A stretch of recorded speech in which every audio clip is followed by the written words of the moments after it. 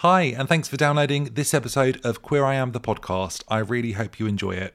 This podcast started as a small idea and has turned into a real passion project for me, and is something that I wish to continue to make way into the future, but I need your help in doing so. So there is a cost in making Queer I Am, the podcast, and it's something that I funded and will continue to do so for the foreseeable future. But if you'd like to get involved and support the podcast by subscribing to Acast Plus, that would be incredible. And if this is something you can't do, no worries at all. I really hope you keep enjoying the episodes, and I intend to keep making them for as long as possible. Season 3 is coming up, and you are in for an absolute treat. I am so excited. If you'd like to support the podcast, details of how you can do this are in the blurb of the episode you were listening to. And what this also means is you get to listen to all of the episodes of Queer I Am, the podcast, past and future, completely ad-free. So no interruptions whatsoever. What could be better? Anyway, enough of the serious blurb. Let's crack on with the show. Want to get a chiseled look in the jawline? Sculpt and shape your jawline with added volume from Juvederm Volux XC. Juvederm Volux XC is an injectable gel specifically designed to be robust enough to improve moderate to severe loss of jawline definition. And it is the first and only hyaluronic acid filler approved for the jawline. Add volume to your jawline for a chiseled look with Juvederm Volux XC. For important safety information and to find a licensed specialist, visit juvederm.com. That's JUVEDERM.com. Not for people with severe allergic reactions, allergies to lidocaine, or the proteins used in Juvederm. Common side effects include injection site redness, swelling, pain, tenderness, firmness, lumps, bumps, bruising, discoloration, or itching. There's a risk of unintentional injection into a blood vessel, which can cause vision abnormalities, blindness, stroke, temporary scabs, or scarring. Talk to a licensed specialist to find out if it's right for you. Visit Juvederm.com. That's JUVEDERM.com. Finding your perfect home was hard, but thanks to Burrow, furnishing it has never been easier. Burrow's easy-to-assemble modular sofas and sectionals are made from premium, durable materials, including stain and scratch-resistant fabrics. So they're not just comfortable and stylish, they're built to last. Plus, every single Burrow order ships free right to your door. Right now, get 15% off your first order at burrow.com/ACAST. That's 15% off at burrow.com/ACAST. OMG, am I excited today. I'm speaking to a New York City drag queen, writer, foodie, comedian, and podcast host. They're also an activist for queer and women's rights, and they describe themselves as a woman's lifestyle brand. They appeared in a show you may know called RuPaul's Drag Race, and they were on season 10 of the US show and finished top 3 in season 5 of All Stars. They are appearing in Whose Holiday this Christmas in Manchester and London, and they are here to chat with me today. We have so much to talk about. Please welcome to the podcast the incredible, one and only Ms. Cracker. So whatever you're up to, this is your time to settle down, relax, and enjoy the podcast. Welcome to Queer I Am.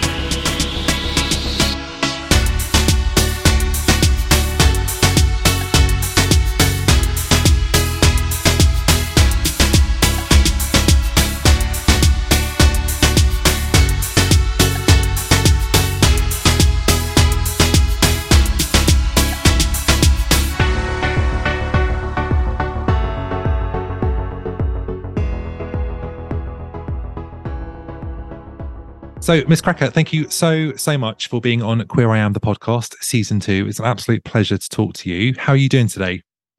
I'm doing wonderful. I'm actually home with family. I'm taking some time away from the city to work on my script for Whose Christmas, Whose Holiday. Amazing. Because it's coming up soon and it's time to buckle down. Yeah, you need to crack on and get ready. So where is home and where is your family right now? My family is just outside of Seattle in Washington State in the USA. Oh, amazing. And where do you call home these days? Home for me is New York City. Amazing. Oh, I love New York so much. I've not been for a few years and I'm desperate to go back. How long have you lived there? I've lived there for 16 years. Wow. You can imagine that.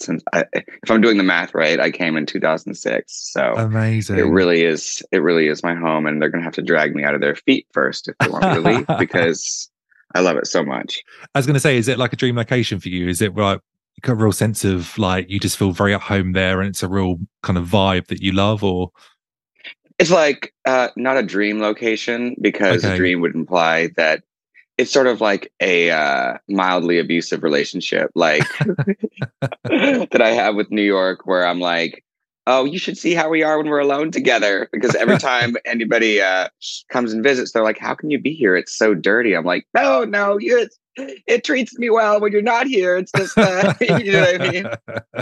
but I think that's city life, isn't it? Because London's very much the same.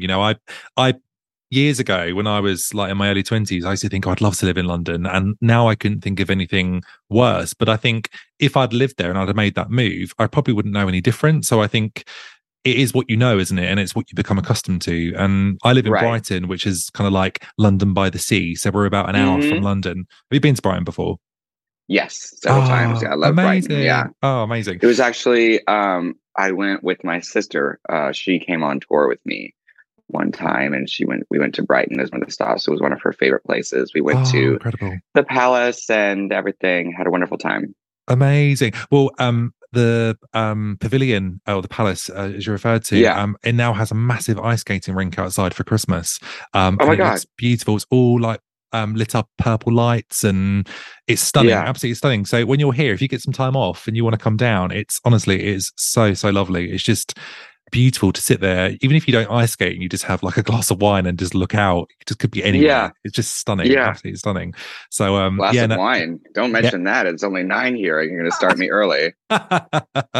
Oh yeah, no, it's we are very lucky. I mean, so yeah, I mean, city life here is I'm from quite a rural town originally, and I moved here last year with my husband. So it's very kind of different for us, but it's amazing. Like, love the city vibe, and obviously it's very different to New York, and it's very, very small compared to that. But I think you pick a location, you fall in love with it, and that becomes home, doesn't it? It just becomes like a normal thing for you, really. Yeah, absolutely. So no, that's incredible. So where did you grow up originally? Was it in Seattle? Yes. I I grew up mean, in Seattle. Just outside of Seattle is where I spent my teen years. I grew up in Seattle proper when I was a kid, and then we moved out to the suburbs. amazing. And what was that like growing up as a queer kid? I mean, was it kind of could you be openly yourself, and was it quite accepting, or was it a situation I where you didn't kind really of had to feel leave? queer. Yeah, I didn't Okay. really feel queer when I was a kid. Okay. Um, it wasn't until I was um, 18 or so that I began to realize that I probably was Mm-hmm. queer. Mm-hmm. Yeah. So I led a pretty, I don't know, unremarkable childhood, Mm-hmm. um, except for the fact that my family is very unique. I have a very eccentric family. We're very Amazing. creative people. Okay. And so I always felt very much at home, Okay. um, because my family's so eccentric that things that were strange about me sort of fit in with the strangeness of everyone else. Blended kind of thing. Yeah. But that's incredible, isn't it? And I guess, that way you feel like you can be totally yourself, and it fits, which is lovely, isn't it? Yeah. Amazing. So New York, I mean, obviously New York has a big queer scene there. What was it like moving, from the suburbs and then going to somewhere like New York? I guess in your 20s, you're out, you're kind of understanding more about who you are. What is it like being immersed in that city around the queer culture where there's so much history and kind of living your life? How does that feel for you? Well, it's funny. I didn't go to a gay bar or surround myself with any gay people until I um, was 23. So I spent a good 2 years in New York Hmm. not being around the gay bars, and then of course I made that fatal mistake, put my foot in the gay bar, and then Never look back. never stepped out again. Yeah, yeah. I mean, it is a mixed blessing. Hmm. I don't necessarily know that spending your entire life in gay bars is like the greatest thing you can do for yourself. And so I would Hmm. remind everyone that if you want life in nightlife, or you want to be part of it in some way, to remember how important gay life is as well. Yeah. Because that's why there's that's why there's two sides to the coin on this planet, Yeah. because we need them both. Absolutely. No, it's so funny because so this year we moved to Brighton, and so as I said, I'm from quite a rural place, and there's loads of drag here and loads of great, queer bars and things like that. So I really have immersed myself in that this year, but I think I've been burning the candle at both ends for too long. Right. I'm 38 now, and I can't have a day job, and I'm doing the podcast and lots of other stuff as well. So I got to the point where I was a bit like, okay, I feel pretty exhausted. Like, I haven't done this for years. What am I doing? And then last week we went to Gran Canaria, and we had a lovely kind of some winter sun, and it was beautiful. And normally that's the kind of place where you go and you party and you have lots of time out. And I literally did bedtime at 10 p.m. and no alcohol. And I just needed to rest. And I think I'm at that point now where winter's on the way. It's time to chill out now and not burn the candle at both ends anymore. So I completely get where you're coming from. I think sometimes you can have too much of a good thing. It's great, but actually you need to have the balance. It's really important. Yeah, you absolutely do. Yeah, completely. So your career, we have loads to cover. Obviously I've done my research and I followed your career anyway. But so I have a list here, so we'll go through this for anyone that doesn't know. So, New York City drag queen, writer, foodie, comedian, podcast host of She's a Woman. You launched your drag career back in 2011 while That's my dog. Sorry? My dog has interrupted the podcast, ladies and gentlemen. Oh, that's okay. I thought you said your dog was called She's a Woman, and I got it wrong. No, my dog is called She's a Woman.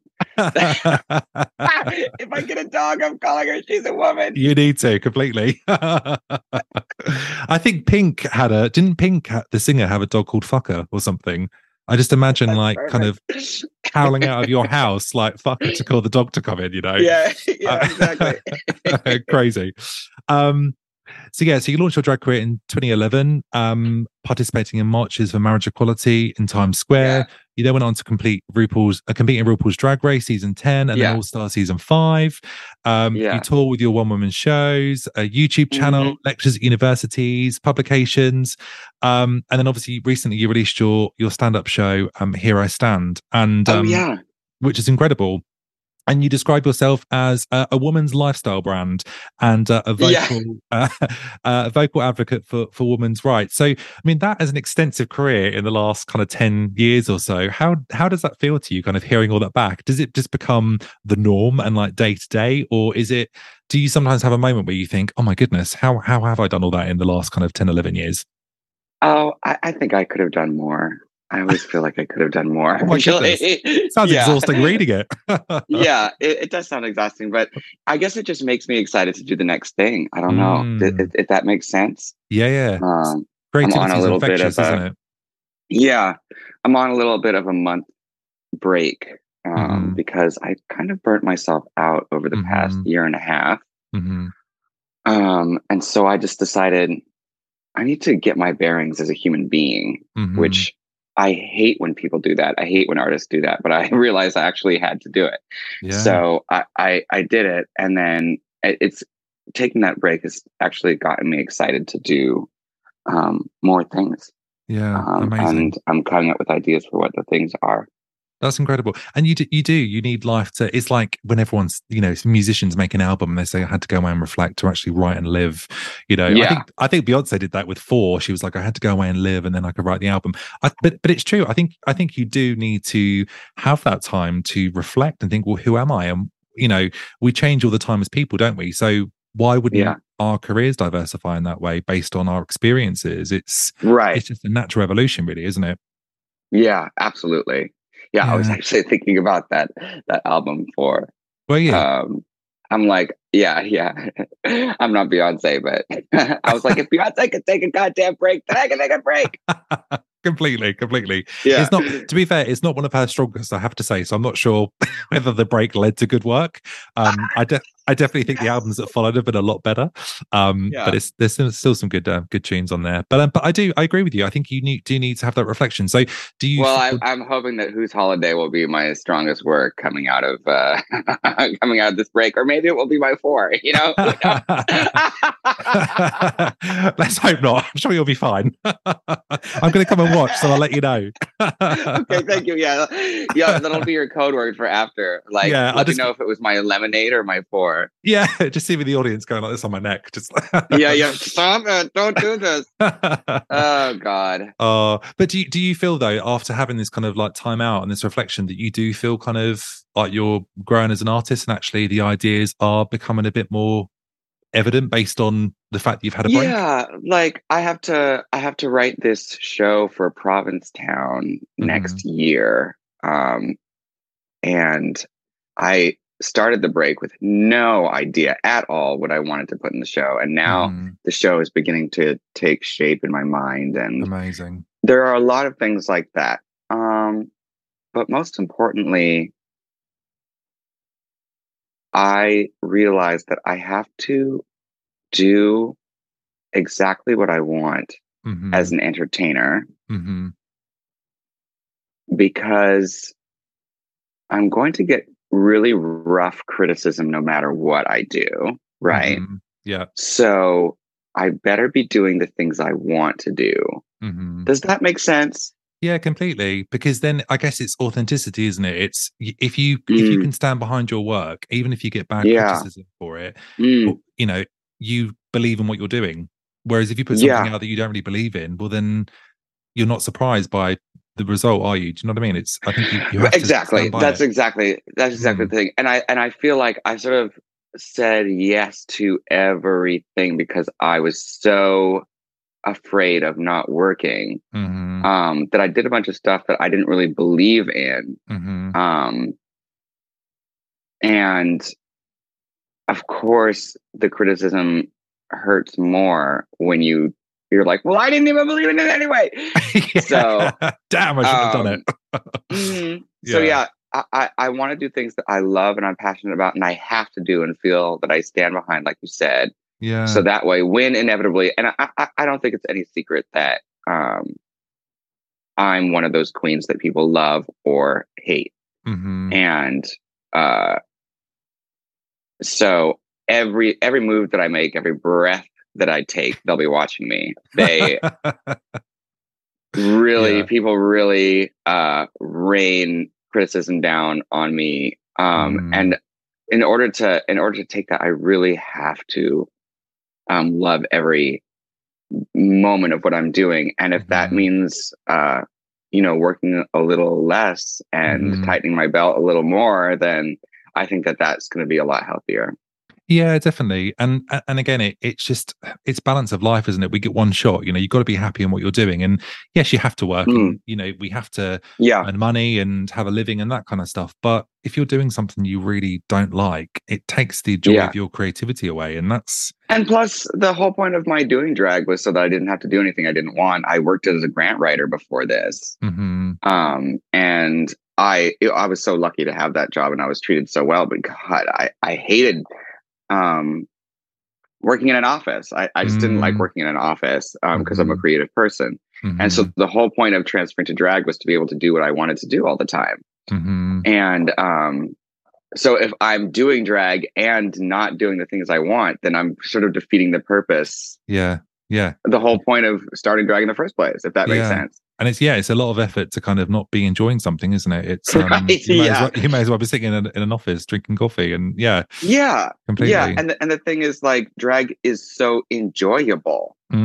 Like if you're not enjoying it, you're really doing something wrong. And 90% of the time I enjoy it, so I should just stick with that stuff that I love. You know what I mean? The stuff that really makes me passionate. And so that's what I'm going to do. Amazing. And obviously it's what I want to mention, because people will be wondering about this as well, some of the people that listen to the podcast. So Drag Race season 10 and obviously All Stars season 5.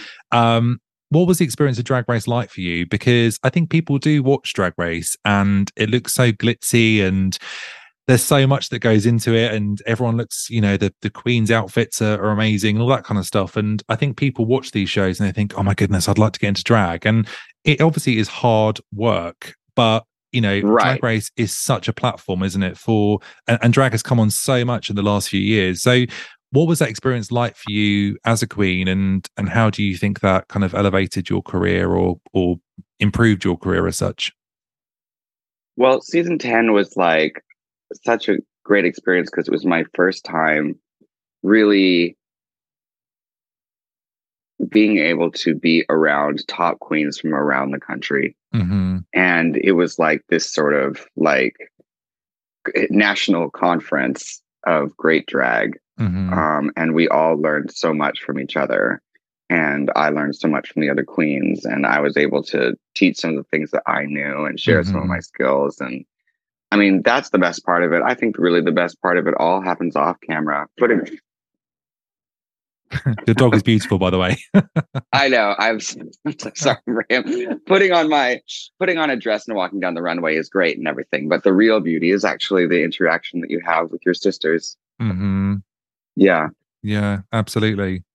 There was something actually because I think it's season 4 of the UK Drag Race on at the moment, and they did I didn't watch it last week, but they did a kind of, the people that work behind the scenes were involved in the show, and it was almost like yeah, the ones That's that are great. actually the heroes of the show that make things happen and help people tuck when things are going wrong and all that kind of thing. And so true. It's so true.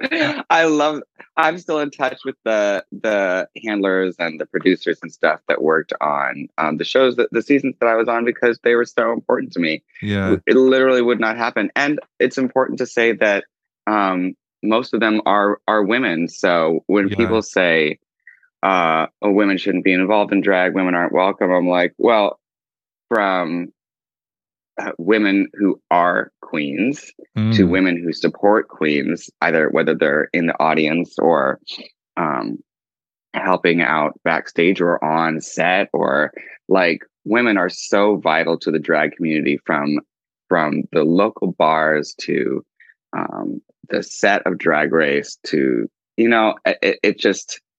it's so important to be grateful for the women in the drag community. Yeah, I guess they're allies as well as supporters, aren't they?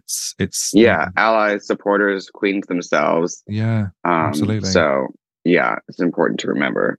That's incredible. In terms of, I always think about this with like kind of big franchises, and whether it be films or shows like Drag Race, it's really interesting because obviously they are great shows and they're great platforms, but you do get a tag, I guess, with that as well. So, RuPaul Drag Race star Miss Cracker, or, Harry Potter star Daniel Radcliffe, he will be Harry Potter, right? Right. Yeah.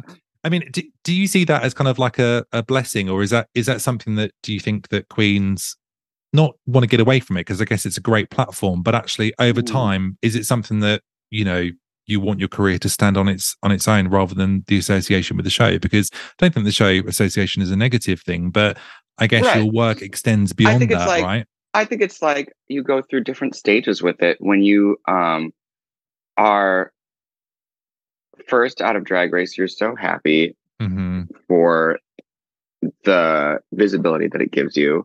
And then you go through a kind of adolescent stage where you're like, whatever, Dad, I don't even need you. I'm my own. And then after that, you're like, you accept, I am a star in my own right, and I'm a RuPaul's Drag Race girl. And so you just sort of welcome it as part of your journey and hope that other things come to you as well. But yeah, I know what you're talking about. There's definitely that phase where you're like, I could be a megastar without RuPaul. I don't even need that. And then later you sort of realize, like, well, sweetie, you're probably maybe, tougher, right? but yeah. Yeah. Everything has its place. But I think whether it's, as I said, the queens, or whether it's Daniel Radcliffe or someone like, an American Idol star, someone that's been, won a show like that, I think everyone's dying to kind of have their independence and their kind of their own thing, aren't they? And I think it's just an interesting thing. But as you say, to then come back round and then see it from a different lens. I guess that just happens with time, right? And acceptance of kind of where you are. Right. But it's clear from the list we went through earlier, your career is, surpassed, just being on the, Drag Race. You've done so much. So, it's just incredible in itself, really.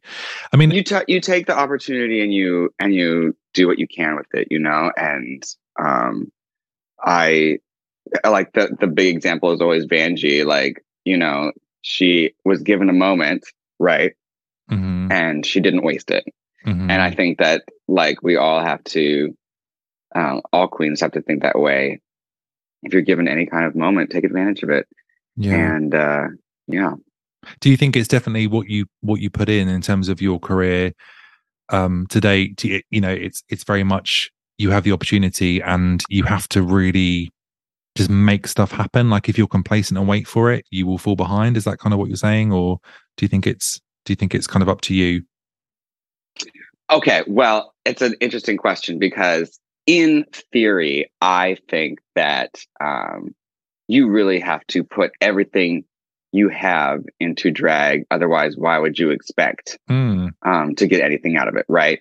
However, I know a lot of queens that don't do shit and get a lot of work and attention and money and fame. And I know queens who work their asses off and seem to get the attention and love that they deserve. So I think, just in case, go err on the side of putting too much effort in. But if you put all of your heart drag and all of your work, and you do the things that I think you should do, and I have been saying from the beginning: stay single, stay sober, neither of which I do, by the way, and stay focused. Stay single, stay sober, stay focused. Put all of your effort, all of your heart, and all of your time into drag. I think you should err on the side of that. But if you're doing that and you don't get any love, don't be surprised, because that's drag. Drag is an asshole. Yeah. I guess everything has its. Yeah. I think of, like, Nikki Doll, because I look at her Instagram and all of the shows that she creates and the way she performs. And for such a long time, she was working harder than almost any other queen I knew. Mm-hmm. And just not getting the recognition that she deserved. Now, finally, she's getting some recognition and getting to host Drag Race France. And I think that's so amazing. But I wonder if she felt like me, if she felt like she was, like, not getting, because I felt like she wasn't. I was like, everyone needs to give her the attention and love she deserves. You know what I mean? Yeah, absolutely. Because she worked so hard. And of course she finally did. But I guess I'm just rambling on about how if you work hard and you don't get any reward for it, that's totally a thing that happens too.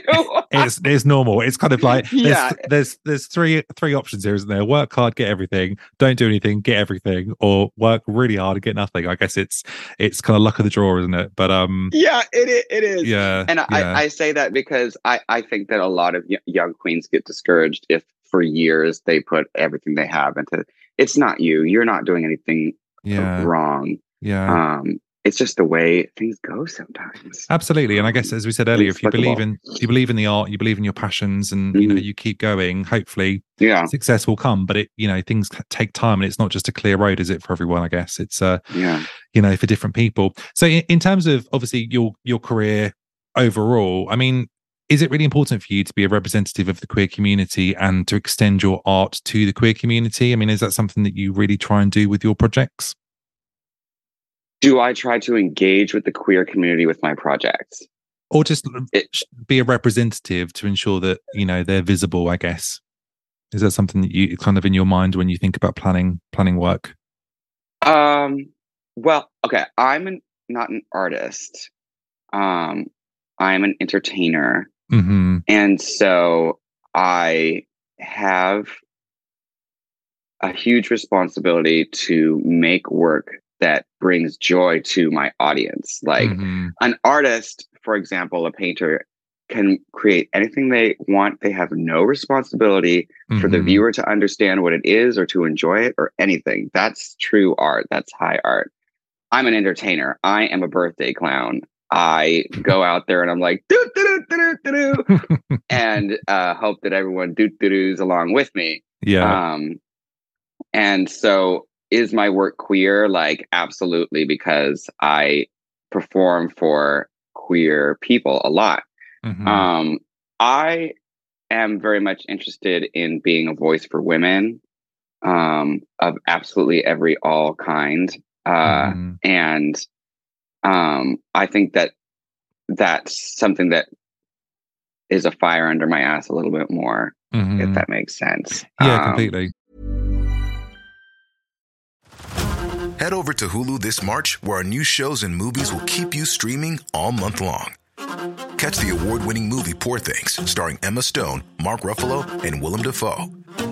Check out the new documentary, Freaknik, The Wildest Party Never Told, about the iconic Atlanta Street Party. And don't miss FX's Shogun, a reimagining of the epic tale, starring Anna Sawai. So, what are you waiting for? Go stream something new on Hulu.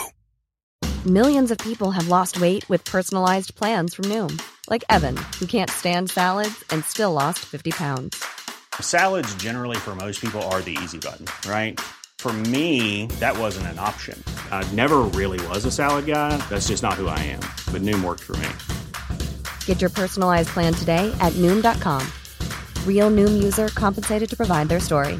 In 4 weeks, the typical Noom user can expect to lose 1 to 2 pounds per week. Individual results may vary. If you're looking for plump lips that last, you need to know about Juvederm lip fillers. With Juvederm Volbella XC and Juvederm Ultra XC, your lip look, whether it's subtle or bold, can last up to 1 full year with optimal treatment and no additional maintenance. Find a licensed specialist and see if it's right for you at Juvederm.com today. That's JUVEDERM.com. Add fullness to lips in adults over 21 with Juvederm Volbella XC or Juvederm Ultra XC. Do not use if you have severe allergies or a history of severe allergic reactions, or if you're allergic to lidocaine or the proteins used in Juvederm. Tell your doctor if you have a history of scarring or taking medicines that decrease the body's immune response or that can prolong bleeding. Common side effects include injection site redness, swelling, pain, tenderness, firmness, lumps, bumps, bruising, discoloration, or itching. As with all fillers, there's a rare risk of unintentional injection into a blood vessel, which can cause vision abnormalities, blindness, stroke, temporary scabs, or scarring. For full, important safety information, visit Juvederm.com. Finding your perfect home was hard, but thanks to Burrow, furnishing it has never been easier. Burrow's easy-to-assemble modular sofas and sectionals are made from premium, durable materials, including stain and scratch-resistant fabrics. So they're not just comfortable and stylish, they're built to last. Plus, every single Burrow order ships free right to your door. Right now, get 15% off your first order at burrow.com/ACAST. That's 15% off at burrow.com/ACAST. And I think it's because I was raised by women. All of my friends growing up that helped me come out and be myself for women. My assistant / co-pilot in life, Caitlin, she's a woman, you know, it's so important, I think, and especially in the US right now, for us to think about the respect that women deserve and the recognition that they deserve and that the rights that they deserve as human beings. And a lot of my work is geared towards that. But is my work inherently necessarily dyed in the wool queer? Yes, absolutely. Yeah, of course. And I think it's a really I'm very glad to be queer. Yeah, absolutely. And I think it's a really great point that you make in terms of it is about the end product, isn't it? It's about, you know, how you portray the art rather than creating the art. And actually, you can still do that for the queer community. But I guess you're right. It's a different lens to artistry, isn't it? It's you're not responsible for the overall product, but actually it's more about the delivery. I really liked what you said there around, and it's something I wanted to mention. We always discuss allyship in this podcast, and I think allyship is incredibly important. And you know, you've just touched upon, you know, being an ally to women, and you know, obviously I'm very keen to know more about that, but also in terms of allyship for the queer community, how we can all be, sorry, I love your dog. I just saw them running across. It's huge as well. My goodness. It's a massive wolfhound thing. Yeah, maybe this should be a video. Yeah, I know. I mean, I think I'm wearing a cat outfit. I have a dog. I come to you in this podcast from just my mother's just had hip replacement surgery. My life is in shambles. We'll go with it. So you know what? Just go with it. Go with it. Don't. Yeah. But anyway, continue with what you were saying. Yeah. So allyship, it's really important, and I think that we all need to be allies to each other. Into different intersectionalities within the community, and also understand how we can educate people to be allies to our communities as well. So, I get a feeling that allyship is really important to you based on what we've just said, but, how can we all be better allies? How can we strengthen allyship within the community and outside of it as well? I think listening is so important. Mm-hmm. So many people are wondering what to do as an ally. Mm-hmm. And they're like, what can I do? What protest do I go to? What, yes. All of those things are important. But first, before you do anything, you have to listen to the community that you are attempting to be an ally to. Mm-hmm. So, as a Jew, I would say if you don't have any Jewish friends, that's a problem that you need to examine in your life, because we're all around. Mm-hmm. I think I don't think it would be. I wouldn't mind personally. I'm not going to tell anyone what to do, but I wouldn't mind personally if someone said, "Hey, I know there's a lot of anti-Semitism in America right now, and you're a close friend of mine who's Jewish. How can I be supportive of you or of the community?" I mean, I wouldn't mind that, and I'm not saying that's necessarily the right thing to do or what everyone should do, but I'm saying as a Jew, I would love that. I would be like, oh my God, thank you for asking. This is how it feels. This is what I wish people would do. And I don't know. So I think that's the number one thing. Listening actively, asking people to tell you what they want, communities to tell you what they want, instead of getting overexcited and I don't know, maybe playing a savior role that you don't need to play, if that makes sense. Yeah, I guess it's communities having their own voices, and I think you're right what you just mentioned about people asking the questions, because I've said this so many times with different conversations on this podcast. If you're respectful and it comes with good intentions, it's fine to ask questions. Actually, no one's expected to know every answer about every issue in the world. I can't speak for the trans community, but I can be an ally to them and make sure their voices are heard and ask the right questions in a respectful way. And it's the same as what you're just saying about being a Jew. I think it's it's got to be respectful. We've got to make sure that people ask the right things, and even if they get it wrong and need to apologize, if it's coming from good intentions and respectful, it's kind of okay, isn't it? I think sometimes people are afraid, they don't know what to ask or what to say, so they kind of step aside and ignore the issue. And I think that's a sad thing, really, isn't it? We've got to create spaces where people can be open and have open conversations. Mm-hmm. Yeah, completely. Well, thank you for that. I mean, obviously next month you are going to be in the UK. Very exciting. You are starring in Whose Holiday from the end of November to the beginning of January in London and Manchester. So really excited about this. I'm definitely going to come and see the show. Can you tell us more about it, and also about the character Cindy Lou and what people can expect? And I'm expecting a good detailed description based on your preparation you've been doing. Well, Whose Holiday is a spin-off / parody of the story of the Grinch, the one who stole Christmas. But this time we're hearing the story not from the Grinch's perspective, but from the perspective of Cindy Lou Who was no more than 2 at the time of this fateful Christmas. And we kind of hear what she saw when the Grinch stole Christmas and how it affected her life. And let me tell you, she's traumatized. She's a bit of a drinker, and she has a mouth on her. and it's hilarious. This is like an adults only show, isn't it? As well.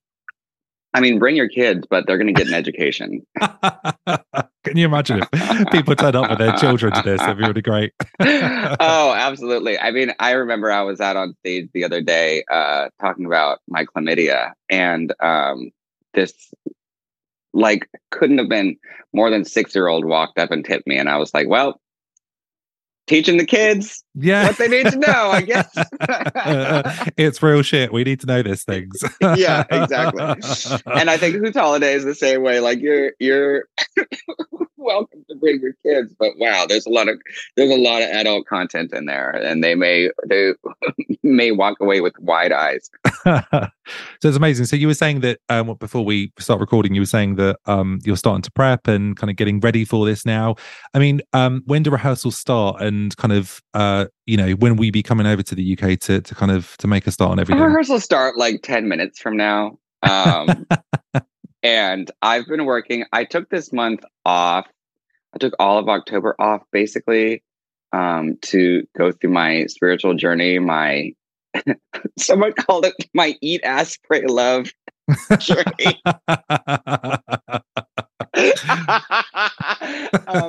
Amazing. Instead of taking that month off, I've been studying the script every single day. Okay. All day. So I've already lived this show for a month, and then in about a week from now, I'm going to fly and rehearse.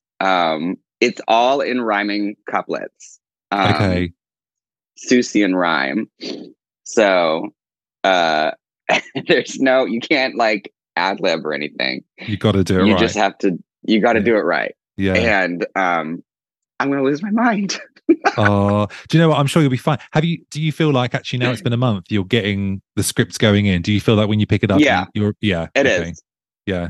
I don't know if I should disclose this, but who cares? I'm like 22 pages memorized out of 30. Amazing. And I went back in my diary, because I keep a daily diary, and I opened it up to a day where I was like, I can't get past page 4. And I was like, oh my God, I've come so far since then. And you really can do semi-impossible things if you just close your eyes and take everything a step at a time. Yeah, absolutely. Absolutely. It's really exciting. I guess it's such a big show to prepare for. But as you say, when you get to the point where you are taking everything in and you feel like it's almost here, it must get pretty exciting. What are pre-shows like for you? Are you do you get nervous, or do you have like a ritual to kind of prepare, or what do you kind of do before a show? Before a show, I have a prayer candle dedicated to Nikola Tesla, the inventor. And my co-pilot, Caitlin, and I always light the candle and we go, may my comedy be as ingenious as your inventions. And then I go out on stage. And then hope for the best. Yeah. And then hope for the best. Yeah. By the way, I do think your next stand-up should be Eat, Ask, Pray, Love. That's just... it's good. Yeah, it's got to be done. I have to remember who said that, so I can not give them credit. Yeah, definitely. Yeah, I don't know who made this up. It was me. Right. Just this is the evidence. This is the podcast. You said it on here first, so that's amazing. Yeah, this is the first time I've ever said that aloud. So I love that. So, are you going to be in the UK for Christmas? Are you kind of not going home at all over? I'm not going home even a little bit, and I'm my friend. An assistant and co-pilot, Caitlin, she has family in the UK. So she will be splitting off from me during that time to go spend time with family. I will be having Christmas with a pair of models who are twins. So I think I'm doing all right. I think I'll be okay for Christmas. Okay. So male models? Yes. Amazing. I'm like, we've been in all honesty, we've been friends for a long time, and I was like, I don't have anywhere to go for Christmas. Can I please come over to your place? And they were I like, need feeding. Of course, yeah.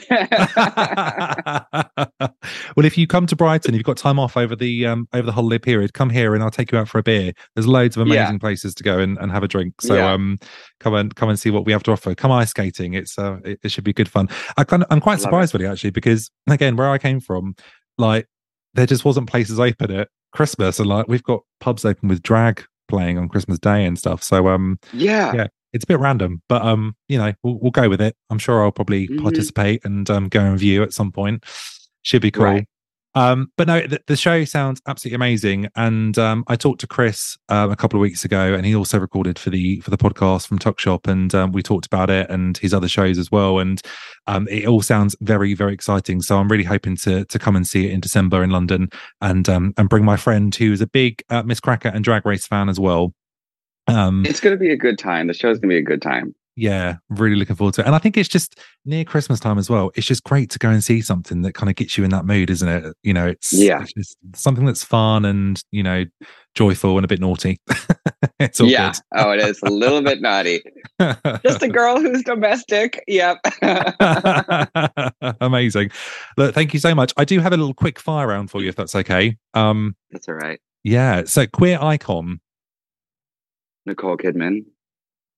Oh, why Nicole Kidman? No one's ever said that. She's not queer, but she's a queer icon. Is she a queer icon?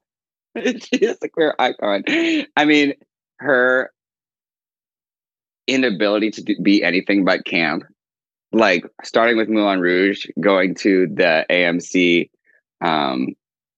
theater commercial that aired in the US and pretty much changed US culture last year. Okay. She's queer icon. Okay. Actual queer icon, Virginia Woolf. Okay, amazing. Queer anthem. Oh, I Will Survive.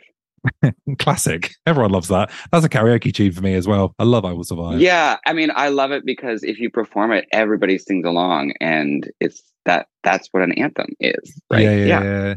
Are there key songs in drag that you think should not be done anymore, like they've been done to death? Because I've spoken to local queens, and they're like, no one touches that one anymore because it's too much. Oh no, I love seeing an old classic done again and again and again.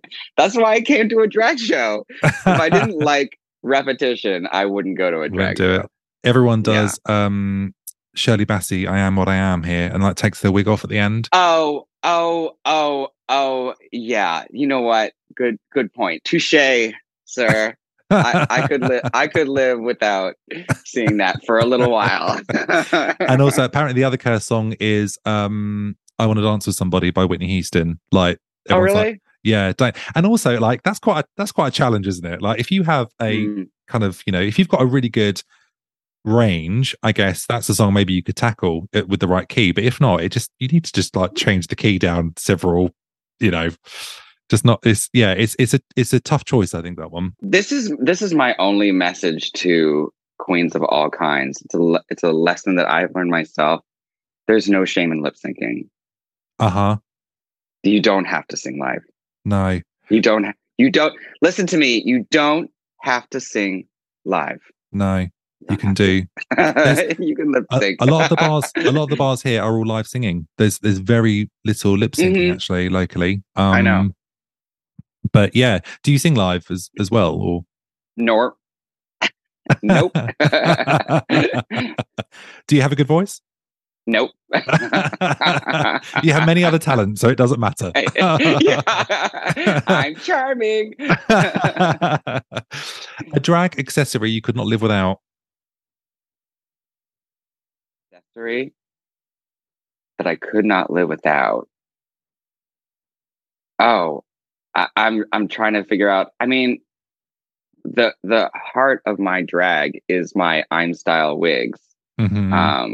So I would say I could not live without my I'm Style wigs. You can just go on Instagram. I think it's just IMSTYLE. You can get a wig for like $25 and make it look like $1,000. They're such great wigs, and they're so cheap. Yeah, amazing. Is that what you're wearing all the time, or? Not right now, but yeah, I wear. Yeah, it's the only wig pretty much you will ever see me in. Wow, your wigs look really expensive. They are, but they are expensive looking, but they're $25. Yeah, that's amazing. Okay, that's a tip for every aspiring queen out there. That's incredible. Yeah, absolutely. I don't mean to plug for that too hard, but you can get them for like each wig can be like $50. Or you can get 10 and they reduce the price down to like $25. Wow. Because you're buying it in bulk. So that's amazing. Just do it.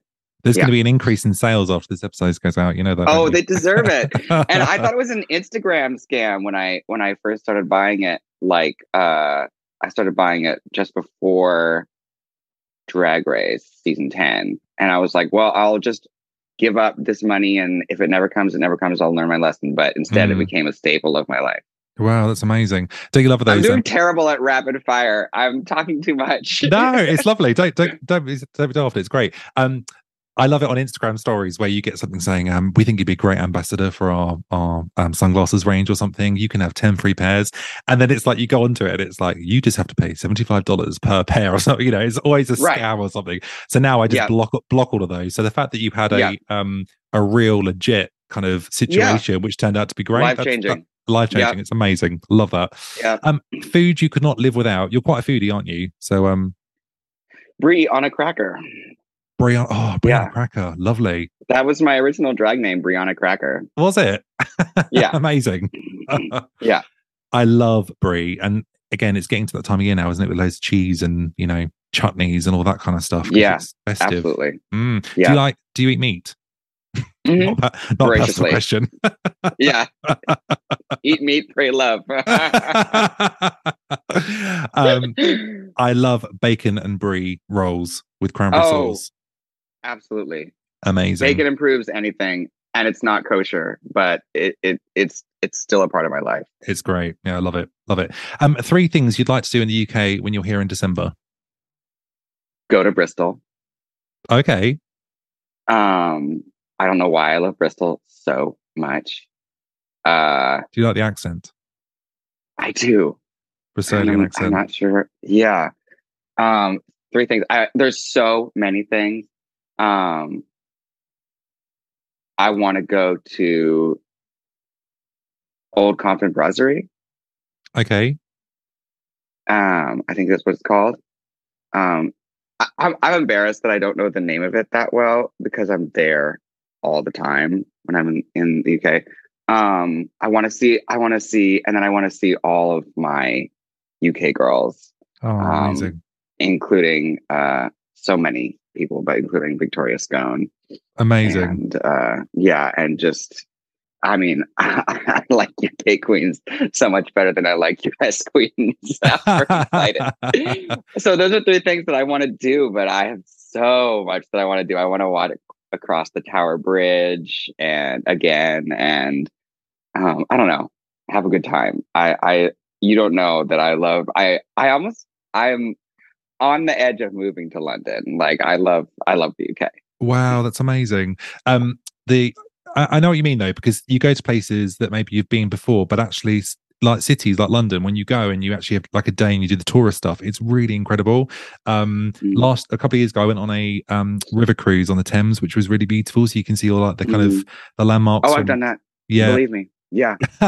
Believe you me. There's so much. But if you want to do one thing this year, which is really cool, I'm not sure if you've done this before, every year Somerset House has an ice skating rink in the grounds and an ice wall, and it is just beautiful. Even if you don't skate, just to go there for a drink, it's just stunning.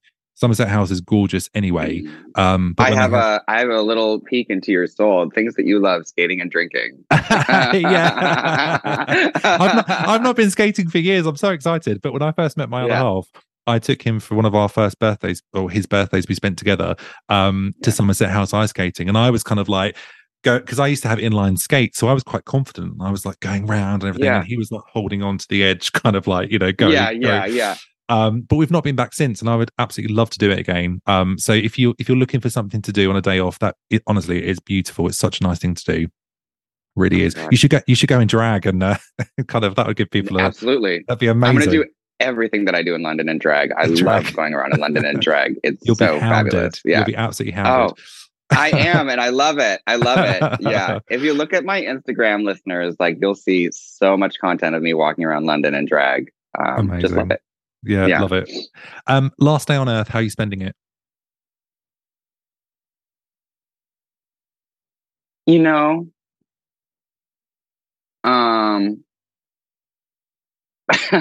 I spent it with my family, eating. Nice. And Caitlin would have to come because she makes sure that I'm calm when I'm freaking out. Okay. And her family sucks anyway. She doesn't need to spend time with her family. Her family is not as great as my family is. Why would she? She should definitely choose to spend her last day on Earth around my family. Yeah, absolutely. Yeah. What food are you having? I'm having Malayan chicken, which is a dish that my mom makes all the time. It's really delicious. And I think I'm drinking IPAs. I'm drinking beer because I don't have to worry about the calories on the last day of the world. Go with it. Yeah. That sounds really good. Loads of great IPAs in the UK as well. Yeah, I know. Way more than there are in New York. In New York, it's like a beer desert. There's no good beers. Really? That's a shame. Mm-hmm. That's a shame. Your goals for 2023, finally? Get a flat in London. Oh, yeah. Any particular area you'd like to live? South London. Okay. And I'd love to live near the Shard. I don't know why. Go to Japan, Italy, and Senegal.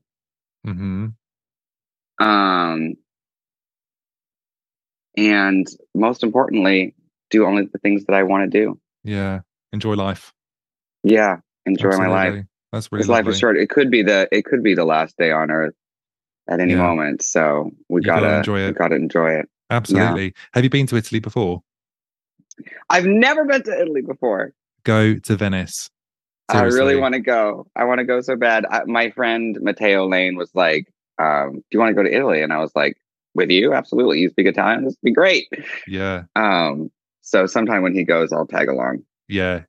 Venice is, I mean, we've been to Rome, but Venice is just, God, it's just beautiful. It's like being around all the water and I don't know, it's like being on a movie set. It's just incredible. Yeah. It's so amazing. You'll love it. You're making me excited. I'm going to leave right now and do it. Yeah, pack your case and go. Get on the plane. Here I go.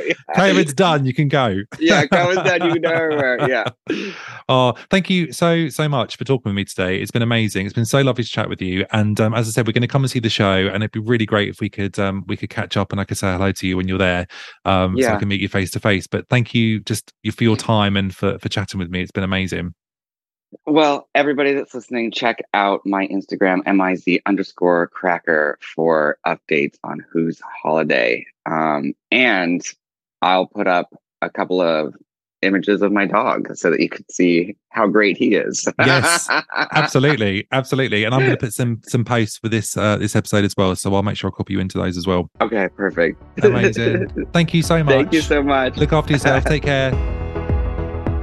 Wow, that was amazing. I've had so many highlights making this podcast where I'm talking to people that a year ago I had no idea that it would even be possible, and this was another example of that. Ms. Cracker was amazing, her dog was beautiful, and I really enjoyed our conversation. I cannot wait to see Who's Holiday in London. You can follow Ms. Cracker on Instagram and also get your tickets right now. And also check out Tuck Shop on Instagram too, with full details of all of their shows. Thank you so much for listening, and thank you to Ms. Cracker once again for joining the podcast. Until next time. Don't forget to like, share, and subscribe to this podcast. You can follow me on Instagram, Facebook, and Twitter. My handle is @FlueyActually. You can also check out my website, flueyactually.com.